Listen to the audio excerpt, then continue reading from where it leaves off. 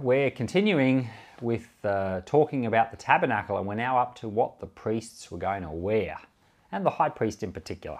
Exodus 28. Bring Aaron your brother and his sons with him near to you from among the children of Israel, that he may minister to me in the priest's office. Aaron, Nadab and Abihu, Eleazar and Ithamar, Aaron's sons. You shall make holy garments for Aaron your brother, for glory and for beauty. You shall speak to all who are wise-hearted, whom I have filled with the spirit of wisdom, that they may make Aaron's garments to sanctify him, that he may minister to me in the priest's office. These are the garments which they shall make: a breastplate, an ephod, a robe, a fitted tunic, a turban, and a sash. They shall make holy garments for Aaron your brother and his sons, that he may minister to me in the priest's office. They shall use the gold, the blue, the purple, and the scarlet, and the fine linen. They shall make the ephod of gold, blue, purple, scarlet, and fine twisted linen, the work of a skillful workman.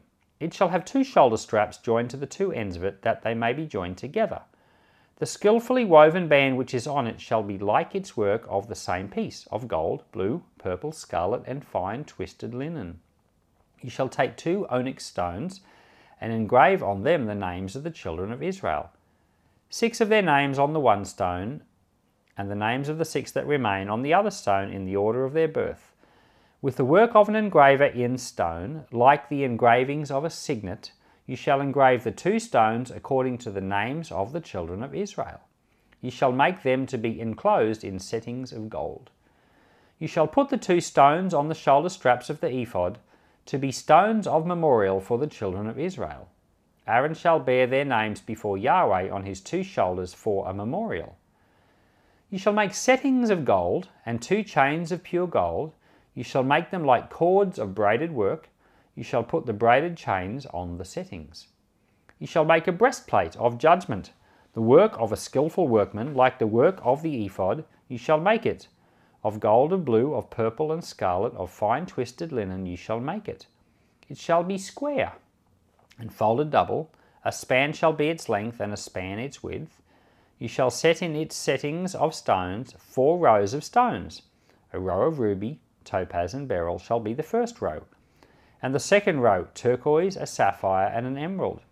The third row a jacinth, an agate and an amethyst, and the fourth row a chrysolite, an onyx and a jasper. They shall be enclosed in gold in their settings. The stones shall be according to the names of the children of Israel, 12, according to their names, like the engravings of a signet, everyone according to his name. They shall be for the 12 tribes. You shall make on the breastplate chains of cords of braided work of pure gold. You shall make on the breastplate 2 rings of gold, and shall put the 2 rings on the 2 ends of the breastplate. You shall put the 2 braided chains of gold in the 2 rings at the end of the breastplate. The other 2 ends of the 2 braided chains you shall put on the 2 settings, and put them on the shoulder straps of the ephod in its forepart. You shall make 2 rings of gold, and you shall put them on the 2 ends of the breastplate on its edge, which is toward the side of the ephod inward. You shall make 2 rings of gold, and shall put them on the 2 shoulder straps of the ephod underneath, in its forepart, closed by its coupling, above the skillfully woven band of the ephod. They shall bind the breastplate by its rings to the rings of the ephod with a lace of blue, that it may be on the skillfully woven band of the ephod, and that the breastplate may not swing out from the ephod. Aaron shall bear the names of the children of Israel in the breastplate of judgment on his heart, when he goes into the holy place for a memorial before Yahweh continually. You shall put in the breastplate of judgment the Urim and the Thummim, and they shall be on Aaron's heart when he goes in before Yahweh. Aaron shall bear the judgment of the children of Israel on his heart before Yahweh continually. You shall make a robe of the ephod of blue. It shall have a hole for the head in the middle of it. It shall have a binding of woven work around its hole, as it were the hole of a coat of mail, that it not be torn. On its hem you shall make pomegranates of blue, and of purple, and of scarlet all around its hem, with bells of gold, between and around them, a golden bell and a pomegranate, a golden bell and a pomegranate around the hem of the robe.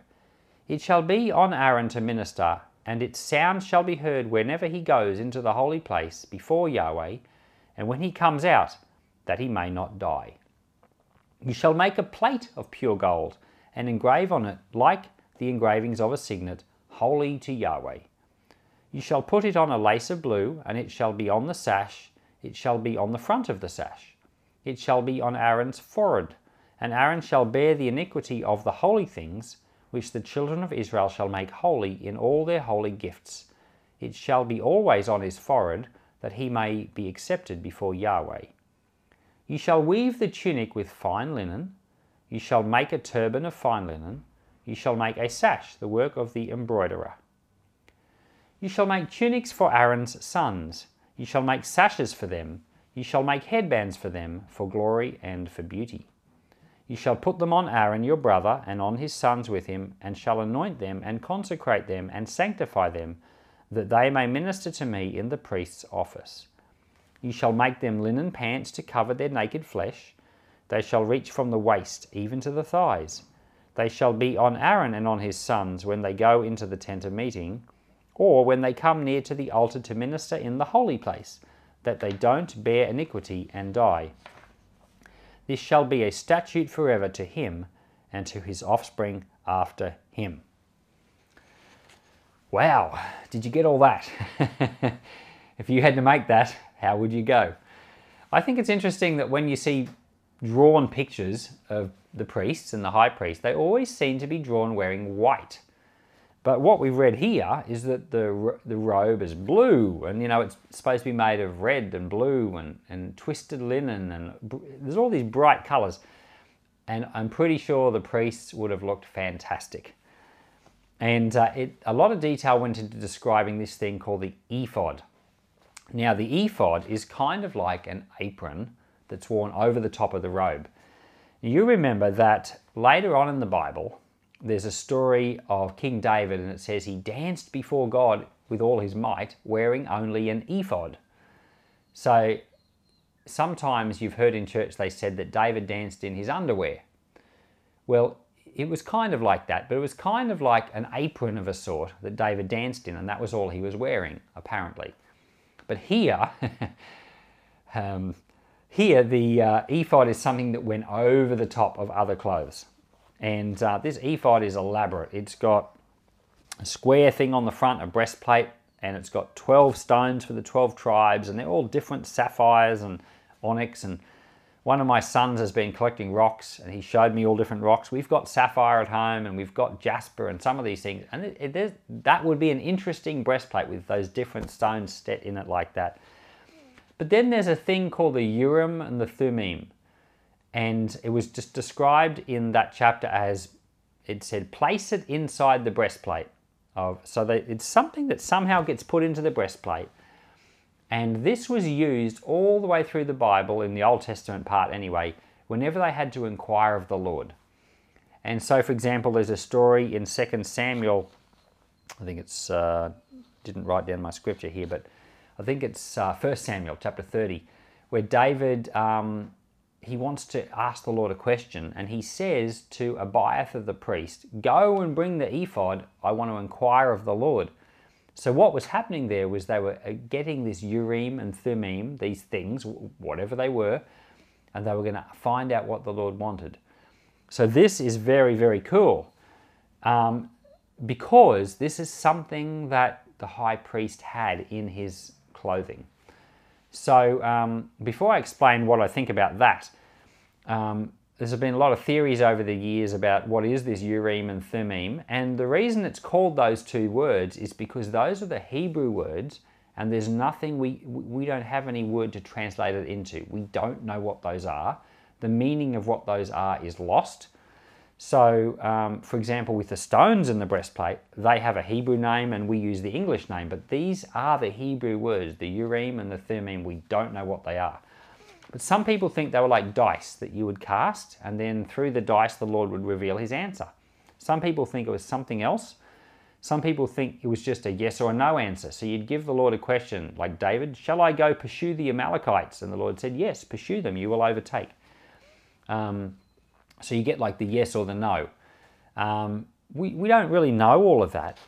But the thing that I find striking is that this was a part of the ephod. It was part of the high priest's clothing.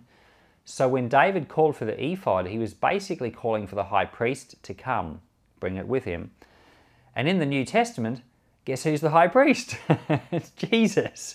Jesus is our high priest. And I think, because some people have said, oh, I wish we had a Urim and a Thummim and we could just find out anything from the Lord. Well, you do. You do have a Urim and a Thummim. It's Jesus, because he's your great high priest. And if you want to inquire of the Lord, who do you go to? You go to Jesus. In fact, it's better than the Urim and the Thummim. The only difference is that the Lord is a person. And as a person, because he's personal, he's God, but he wants to see the sincerity of your request. And he doesn't always answer in the instant. But the one thing with the Lord is if you seek him, you find him. So if you have a question of the Lord and you go to inquire of the Lord, you persevere with him, you will get an answer from him in the way and in the timing that he wants to answer you. And there's a few more interesting things here with this whole high priest's clothing. And the first is that it was seamless. And so it was made out of the robe, this is the big long underneath garment, was made out of one piece of fabric, and they cut a hole in the top so that it would go over the priest, and there'd be a belt or something to tie it in place. That's the sash. And so you've got a seamless garment. But it was actually reinforced, like they actually did stitch around the collar so that it couldn't be torn.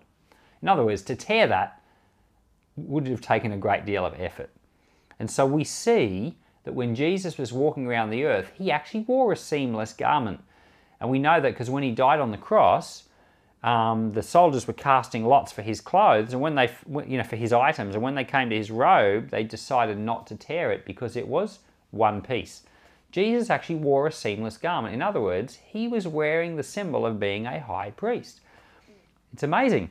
But then, even more interesting than that, that was John 19:23, by the way, but in Mark 14 verse 53, Jesus is actually standing before Caiphas, who's the high priest in the temple at that time, and the high priest binds Jesus under an oath and says, tell us plainly, if you're, basically if you're the Messiah, if you're God or not.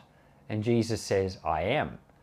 And Jesus has got no choice but to answer he kind of like dodged that question at other times. But because he was bound under an oath, he had no choice but to answer it. And then Caiphas the high priest rips his clothes.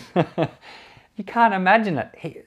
The high priest's clothing has been designed so it will not rip. But the high priest is so vexed that he actually grabs his clothes and rips them. So here we've got an interesting picture where Jesus is our high priest. He's wearing a seamless garment, but the high priest of the day, who had a seamless garment on, rips his seamless garment. And in that moment we see who's the real high priest. Jesus. And even worse, in Leviticus chapter 10 verse 6, we will get to that in the weeks ahead, there's a specific command given to the high priest. He is not to rip his clothes. So the high priest of the time, Caiphas, actually broke the law in doing so. Who was the true high priest? Jesus Christ. There's obviously a lot in here. You could read a chapter like this talking about the clothing and you could think there's nothing in it, but it's full of talking to us about Jesus, just like so much of the Old Testament. It's incredible. So Lord, I thank you that you're our high priest. I thank you that you wore that seamless robe, and today, Lord, your covering over us is seamless. Lord, the covering over the body of Christ, that's your people. It's seamless. Lord, we're perfectly covered. I thank you that when we place ourselves under Christ, we're in the right place. And so I pray today now that the ministry of Christ might be more and more real to us, and that we might come to love and know Jesus more and more in all things. Amen.